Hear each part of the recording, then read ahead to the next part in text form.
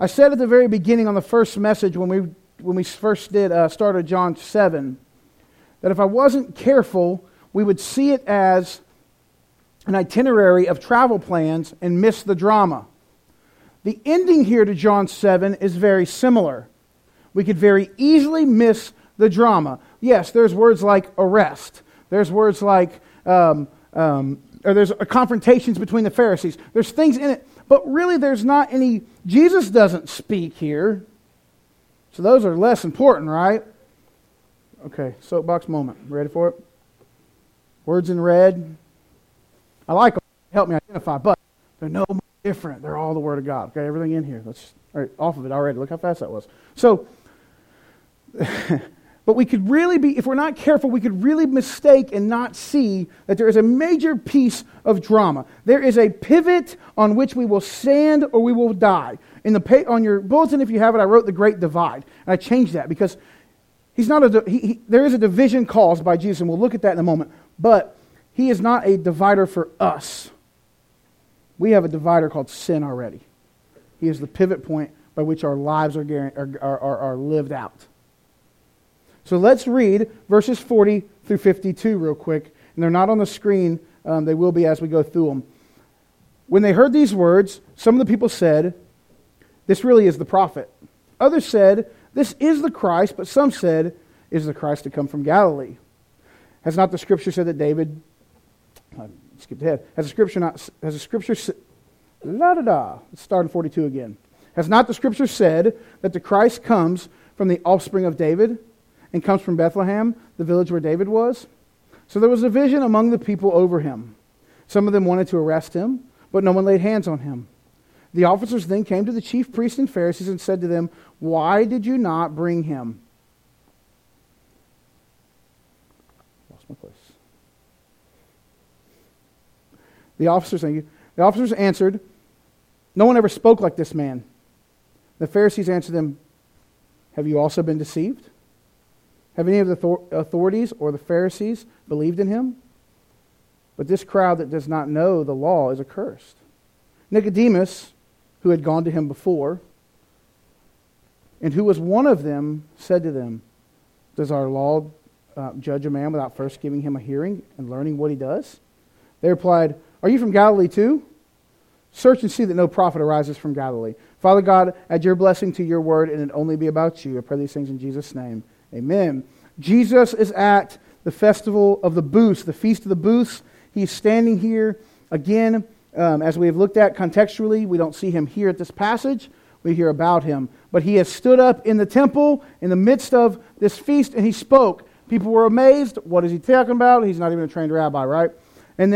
But the Jews were looking to arrest him even then. And once again, we're speaking of it here. We spoke of it in between the passages there. But here, I want us to see once again verses 37 and 38 real quick, because Jesus says something amazing. He says, "On the last day of the feast, the great day, Jesus stood and he cried out, 'If anyone thirsts, let him come to me and drink. Whoever believes in me, as the Scripture has said, out of his heart will flow rivers of living water.'" Jesus said, if there's anyone out there and you are thirsty, if there's anyone out there and you have need, if you need the sensation and the satisfaction and the satiation that only can come by me, by the Father God, through me, because you are created to have it, here I am. Come take it and believe. He says, it's free. You don't have to do anything to earn it. It's simply about belief. Now, belief, let's be honest, we all know that belief is not so super simple, but he's saying, come and believe, come and drink. It's here for you. This is where Jesus has once again put himself out there as being more than a mere man. In the midst of people who want him dead and want him arrested. Once again, as we go back, he says, we know that as we go back and look, it's all about this moment where John the Baptist said, the Lamb of God. They started watching, they're paying attention, they're following. He heals somebody on the Sabbath. We're done! Time to kill him. Jesus keeps talking. He keeps teaching. So that's our context. That's where we are. So the Pharisees are meeting and they're arguing and they're bickering and they're fighting and they're discussing Jesus. What I'm so grateful for as we get into this passage is that I was sidestruck by God. It was a slap in the face of going, don't miss my word. Don't miss my word. And we're going to offer this morning, once again, the gospel out of this passage. Verse 40 says, when they heard these words, some people said this really is the prophet. Just in context of why that is, some of the first century Judaistic people in the time of Jesus were fighting amongst themselves about what the prophecies were actually teaching. Some were teaching that there is that when the prophesied portions that say the word prophet and the prophesied portions that say the word Messiah are different people. Now, there is a portion where there is a different person where John the Baptist is prophesied, but his is pretty obvious when you read it.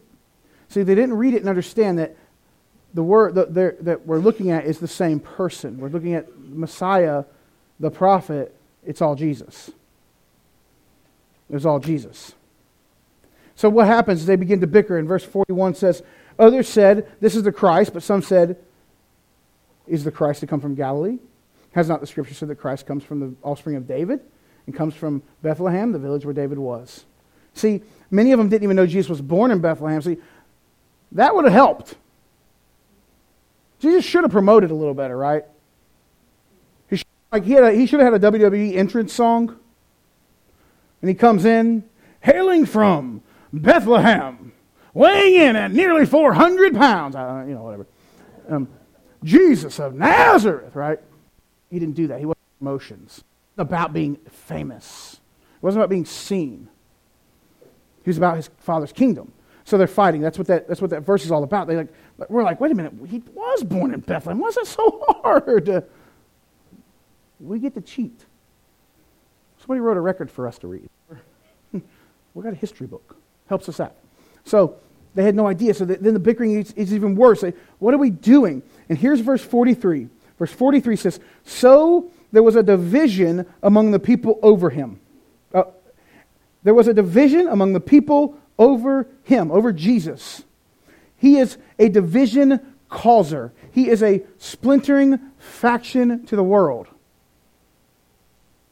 Now, I don't know about in the schools right around here, but I know in most school systems nowadays, and definitely on the college level, you no longer see the letters such and such a year, BC, and AD.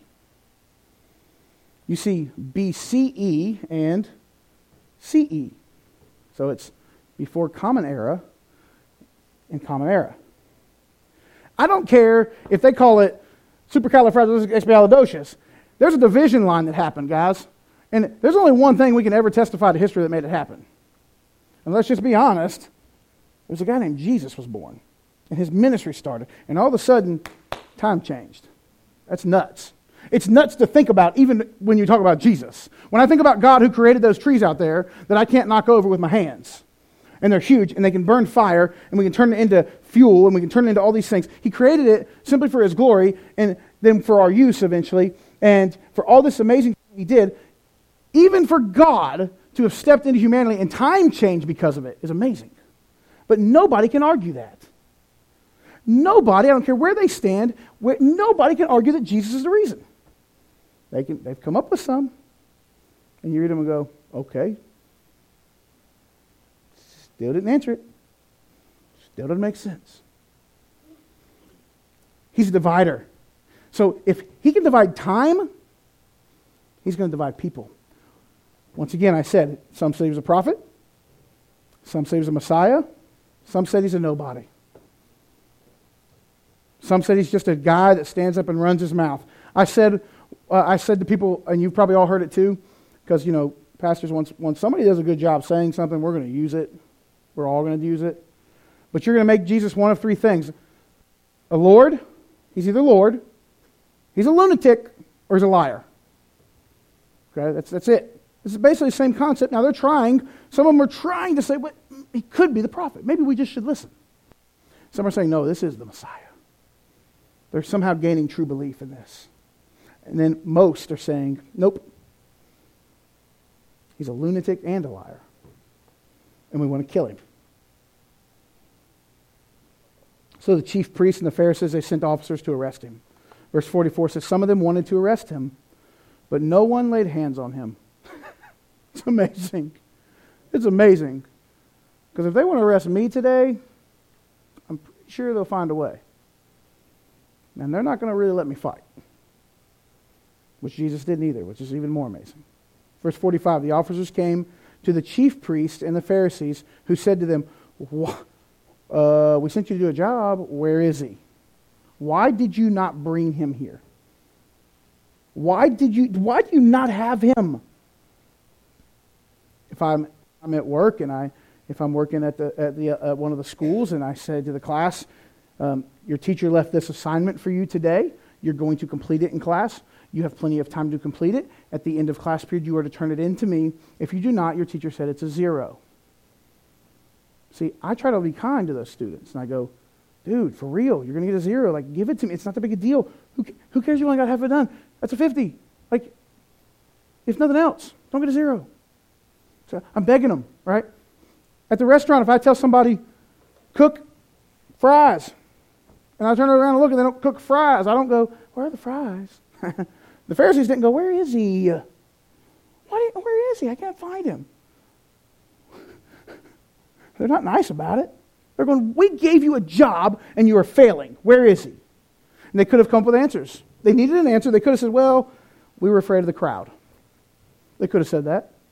They'd have probably gotten away with it. Well, you see, the situation was kind of hectic and messy, and it was kind of a lot of people around, and we just didn't want to cause a scene, which we're talking about the Pharisees here. They like causing scenes. They could have said, well, he had people around him protecting him. They could have come up with something, right? Our kids come up with stuff, don't they? Well, you see, what happened was Johnny down the road, he was rolling balls in the street, and then we all rolled him, so we all went in the gutter. What? We all went down the sewer pipe for fun. What? Right? Kids can come up with stories. These guys could have come up with stories. But they couldn't. But they couldn't. And they couldn't because of what the words of 46 said. Because what happened was they got too close. They started hearing him. See, even for folks who don't know Christ today and who may never know Christ, they hear his words and it affects them. It makes a difference. Because he says that nothing in his word will ever come back vain. Here's what happens. Some of them were changed by him. And some of them were challenged by him like no one else in the world.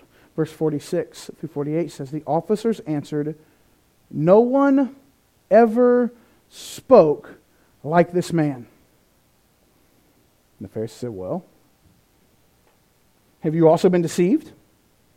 Have any of the authorities or Pharisees believed in him? Panic, right? We must shut his mouth. We got to shut him up, they said. What are you talking about? You guys are falling for this junk? You guys are believing this? Then verse 49 they said, but this crowd does not know the law. But this crowd that does not know the law is accursed. So these Pharisees said, if you're considering being real, you're just being deceived. But those of you who have studied the law or have not studied the law and don't understand it, these folks that are out here, we can't really blame them for being deceived because they're also accursed. See, that's what they're trying to get across. But the real point here is so different from that. The real thing here is that these Pharisees, and John's trying to point this out to us, they had begun to worship the letters inside the law. Not begun to, they've been doing it for a long time. They had begun to worship themselves applied onto the law. They had placed themselves higher than the law. They had begun to self-worship and worship one another in that room and in that group. So the truth is, they're the ones who are deceived and accursed of their own sin. Now, far be it from me to act like I'm any different. Because but for God's grace and but for salvation, I'm deceived and accursed by my own sin. As are you. And every day when I wake up and this isn't my vision, the kingdom focus is not what I'm doing, and I'm not Christ first centered, and my eyes aren't looking at people the way Christ does, and I'm not concerned about their souls, and I'm concerned about, well, I got mud on my shoes today. I was very angry when I got here because I stepped in mud. And that's stupid. I wiped it off with a paper towel and it's fine. But I threw a fit in the parking lot first. I mean, it wasn't a fit really, like a 4-year-old. I didn't like scream and yell, but I was mad. I was stomping my foot trying to get it off. Why? Because my focus was on something stupid. I'm not saying we should go jump in mud and be like, hey, Jesus made mud, so we're jumping in it. I'm not saying that, but we do it at our house sometimes. But, see, we're deceived and we're accursed because of our sin. And that's where these Pharisees are, but they're trying to put it on everybody else. Why? Because Jesus is a pivot point. Nicodemus, if you remember Nicodemus from chapter 3 when we studied him, he snuck over to Jesus at night. My belief system tells me, and as later in Scripture we know, that Nicodemus is a true believer. I don't know if he is at this point, if he's really bought in fully, but he's at least on that way, and he's looking into Jesus as being more than just a guy, a lunatic and a liar that's out there yelling. Nicodemus says, starting in verse 50, Nicodemus, who had gone to him before and who was one of them, said to them, does our law judge a man without first giving him hearing and learning what he does? They replied, are you from Galilee too? Search and see that no prophet arises from Galilee. He says, let's ask some questions here. Let's see what's going on here. We have a process. Nicodemus' point is we have a process by which we can figure this out. Let's figure out Jesus. Let's follow our own standard operating procedure. We have a protocol in place. Let's do it. Let's put him on trial. Let's at least hear him out. Now, there's twofold here. Nicodemus might just be an upstanding man that says, let's do what's right. Guys, chill out. Let's do what's right. Let's not have lynch mob mentality. Let's not be rioters and crazies. Let's do what's right. The other part is, if they could just hear him speak, if they would give him time to listen. I went to him and listened to him. You don't know. Maybe that's Nicodemus' mindset too. Let's be honest. When you hear Jesus for the first time, that's our mindset. When we hear him every single day and we hear him every single part of our lives, we should have that mindset of, if other people could just hear what he says. But what happens to the Pharisees? They're like, what, are you on his team? Are you with him? Are you pulling for the Patriots? No, that has nothing to do with that. He says, what are you doing? You're biased. Why are you biased, Nicodemus? Why do you have this? Aren't you one of us? Aren't we more important than them? Aren't we more important than him? John makes a point one more time. The Pharisees are the ones that are biased. The Pharisees are the worst mean girl clique in high school. Everybody knows who those are. Y'all knew them when y'all was in high school. They're the worst bullies that are in high school. They're the worst of the worst. Whatever bothered you, they were the worst of it. They were biased. See, John here is saying that they are deceived, they are accursed, they are biased. These Pharisees have never even heard Jesus.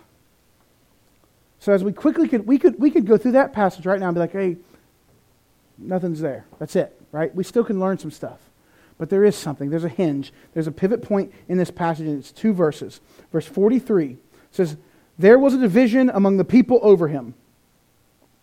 And verse 46 says, no one ever spoke like this man. Indeed, no one ever spoke quite like Jesus.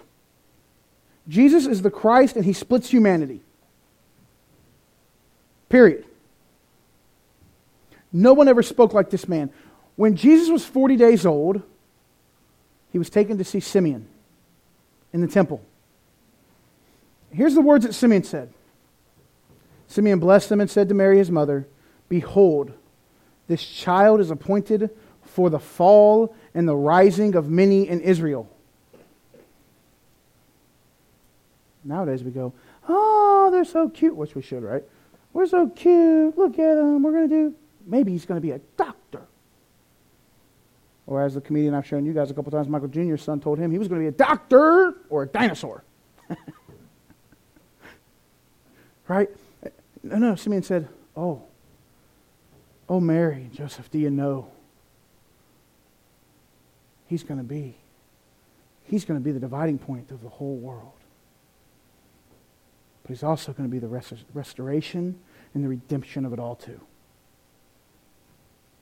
Those are major words. Why is that so important?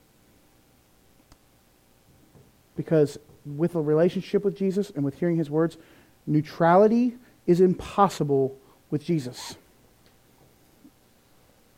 Neutrality is impossible with Jesus. It is impossible to get a teeter-totter to sit straight and perfect and it never move without a welding. Well, maybe you weld it or you cheat.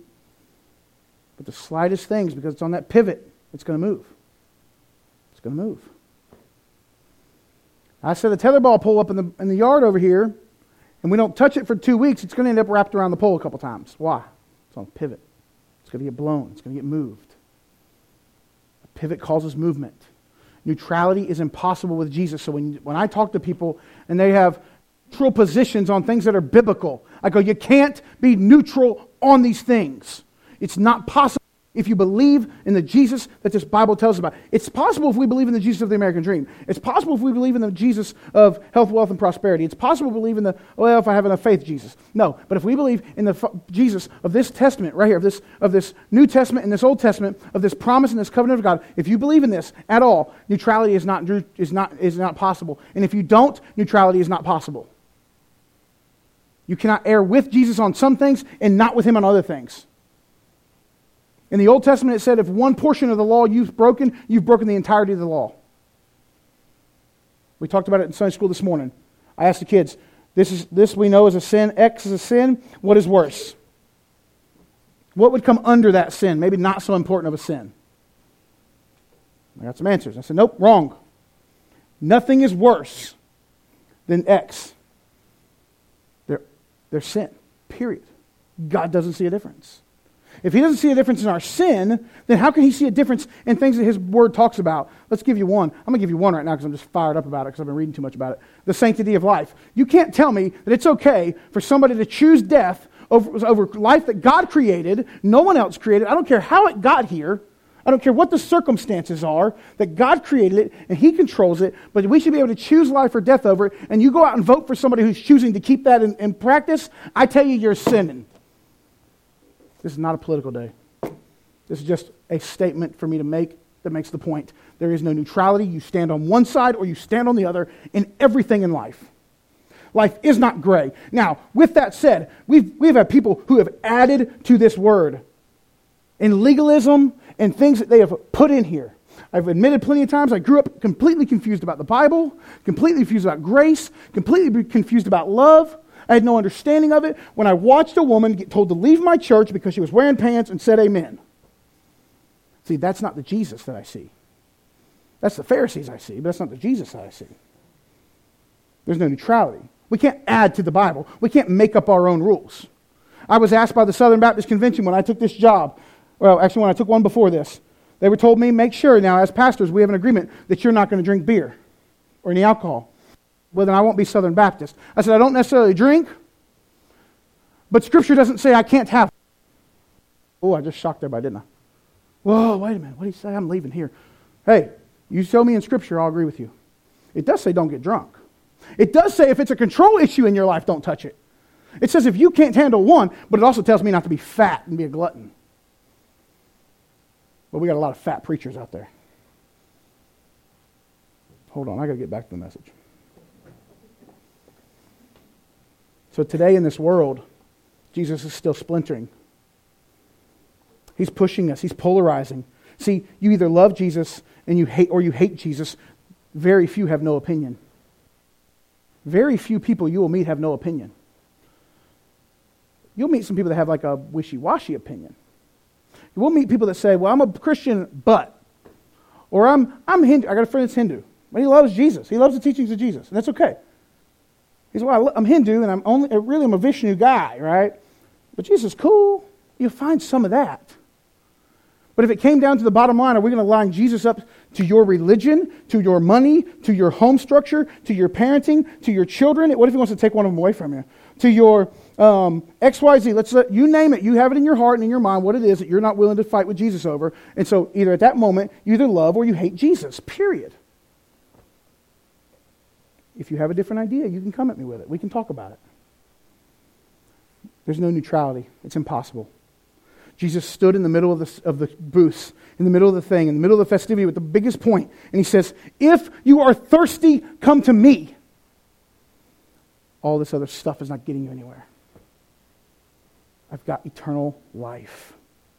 See, there was other people who spoke with loud voices and came and talked, and they heard messages they didn't understand, John the Baptist being one, but never had someone talked with such authority and meekness in the same sentence, such power and such gentleness, such intense, prophetically intense, and yet graciously concerned for the people he's speaking to. No one had ever done it. No one had ever stood there and said, I am the Son of God, and could prove it, and could back up his words.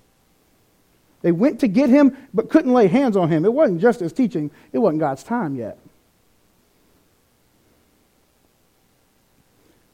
Ever since the wedding at Cana, John 2, we see that he clears the temple. He says he is the temple, essentially saying, I am God. John chapter 3, he talks to Nicodemus, tells him the law is incomplete and it's lacking, so you must be born again into me. John 3 again, I am the light of the world. I am the light, and the world is darkness, and I'm trying to shine that out. Essentially, once again, I am God. John 4, I am the living water. Believe in me for eternal life. You remember that lady at the well? That's her. John 4 again, he says to the man whose son is dying, go, your son will live. Nobody did that before.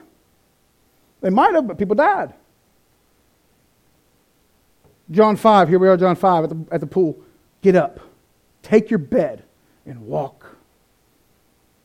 Later in chapter 5, he says that God, the Father, is my Father. He claims to have all authority from God there in John chapter 5. John chapter 6, he says, I am the bread of life. The bread that Moses gave you was temporary. Mine is not. And in verse 7, or chapter 7 here, he says, if anyone thirsts. And as we continue through the book of John, we're going to see Jesus continues to do this.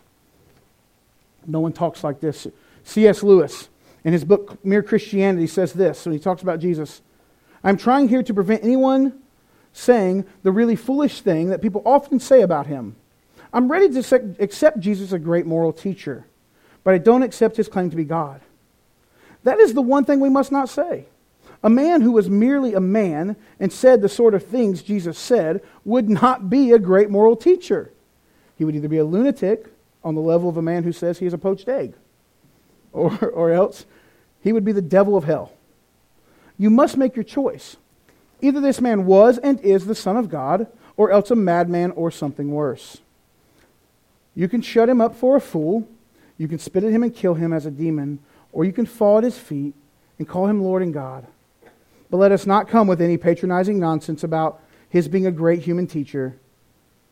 He has not left that open to us. He did not intend to. That's a message in itself. If he's not God, then he's not a good moral teacher. If he's not God, he's not a nice guy. If he's not God, he's crazy and needs to be stopped. If he's not God, we should walk away from him. I.e., people like Charles Manson. We can easily see it. Jim Jones, right? We joke nowadays, don't drink the Kool-Aid, ha ha ha. That ain't funny. Hundreds of people died. Don't tell me that, because I'm scared. Hold on now, I'm not. People died. It's not funny.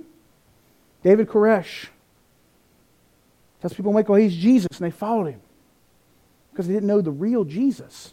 See, they heard about things about Jesus. They wanted to believe in Jesus, but they didn't know the real Jesus. See, he's not a prophet. He's not a teacher. He is God. He is Messiah. We either believe in him or we don't. He's a pivot point. We couldn't touch him because we never heard someone speak this way. It's because they'd never encountered God before. And so today, for those of us who are in here, if you're outside of this relationship with Christ, if you don't know him as your Savior, you're not sure what the belief system is, you're not sure if you believe in this, or you're right now saying, you know what, I don't. That's okay, I'm glad you're here. Good morning, I love you. I pray that you seek to understand who he is. Because he's the Christ that would save us and redeem us.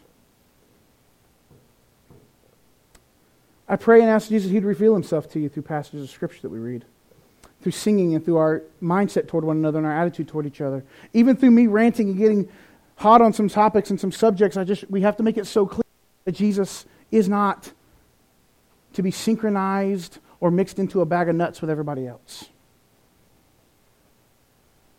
I love cashews. Don't buy me mixed nuts.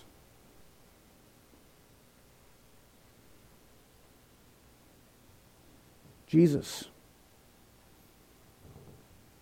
He walked into humanity and changed it. And the condition of all humans are in need of Him. And so if you don't know Him today, you're not sitting close to the middle. You're not straddling a fence. You hate Him. That's what the Bible says. I hate saying words like this. I hate messages like this.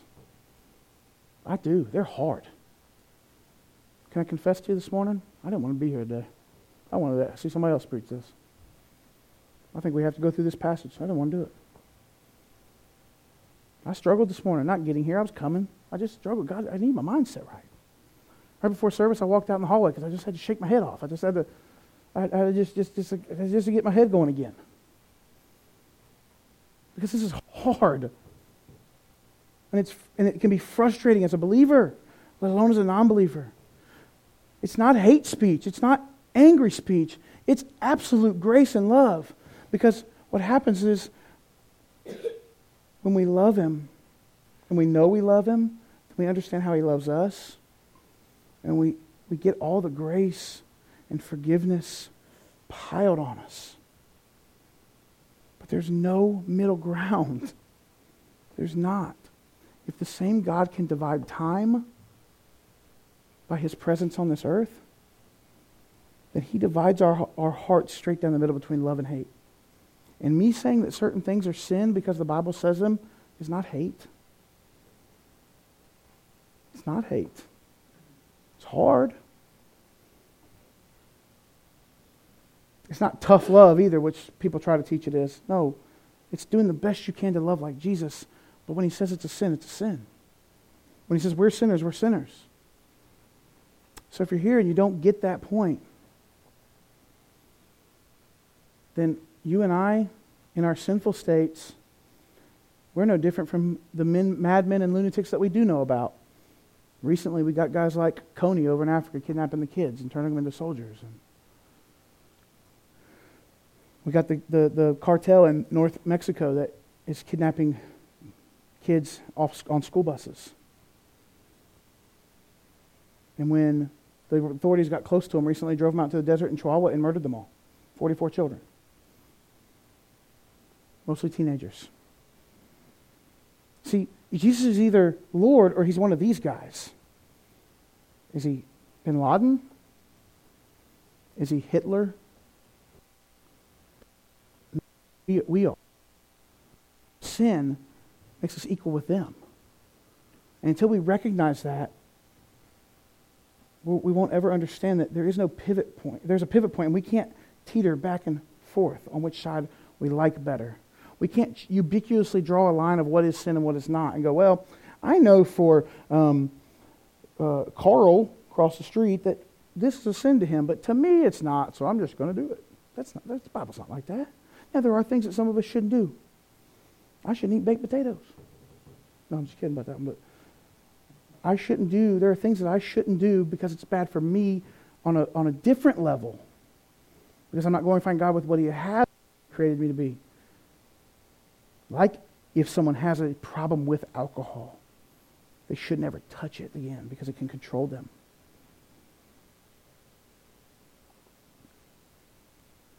But sin is sin.